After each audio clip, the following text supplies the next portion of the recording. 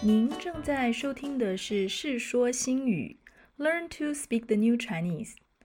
欢迎收听我们的第8集节目。今天我们要介绍一些台湾和大陆年轻人的娱乐方式，涉及到的词汇有宅、滑手机、刷微信、网美、网帅、网红、直播、下单、流媒体、Z 世代、旅居等。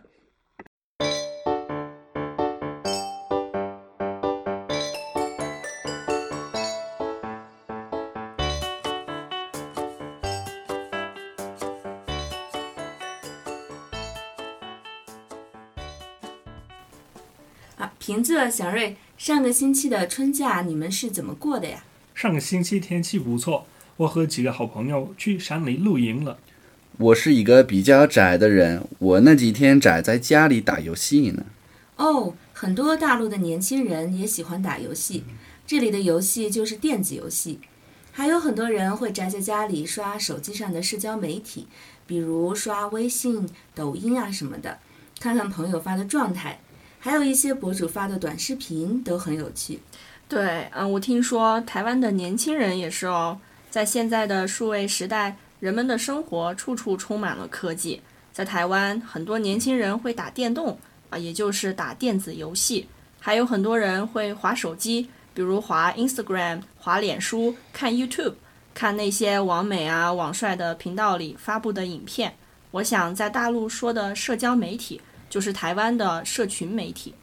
我想杨老师说的网美网帅就是我们说的网红，也就是网络红人的意思。我平时就会关注一些网红博主，看看他们分享的美食、美妆、旅游等生活经验。我闲来无事也喜欢滑滑 Instagram 和推特上的贴文。我在推特上关注了很多大陆和台湾的政客，随时了解两岸的动态。你，马老师，我听说很多大陆人会在线看小说，是不是？我在美国很少见到类似的情况。是的，很多人，尤其是年轻人，会追网络上的连载小说。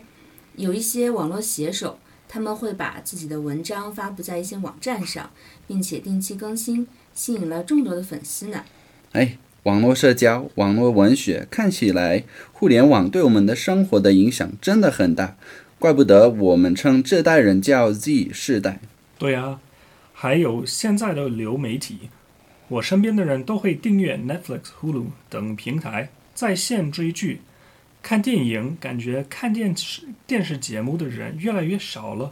是的，是的，还有网购也成了人们生活的重要组成部分。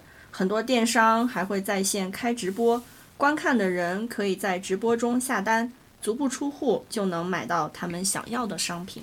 我虽然也属于 Z 世代，但是还是喜欢出门跟真实的人打交道，亲近大自然。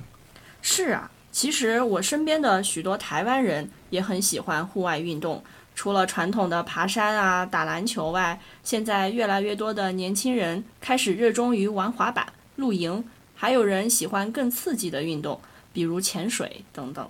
那看起来和很多美国人的爱好差不多。在我身边好像玩这些运动的人还不多，但我最近听到一些年轻人放假以后会去心仪的城市旅居，和旅游有点像，就是边旅游边居住，感觉是逃离快节奏的生活，放松身心的好办法。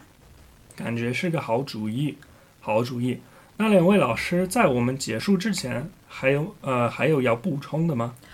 对了，我知道台湾和大陆的年轻人也有很多线下社交的方式，比如玩桌游啊，还有一些真人游戏啊，比如这个密室逃脱、剧本杀什么的啊。剧本杀就是玩家根据剧本里的内容扮演不同的角色，然后通过推理来猜想剧本的结尾。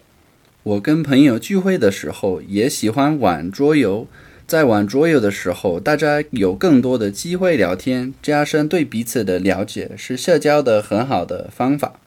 感谢两位老师的精彩介绍，让我们对大陆和台湾年轻人的娱乐方式有更好的了解。我现在也要去刷一刷手机，看看朋友有没有更新状态。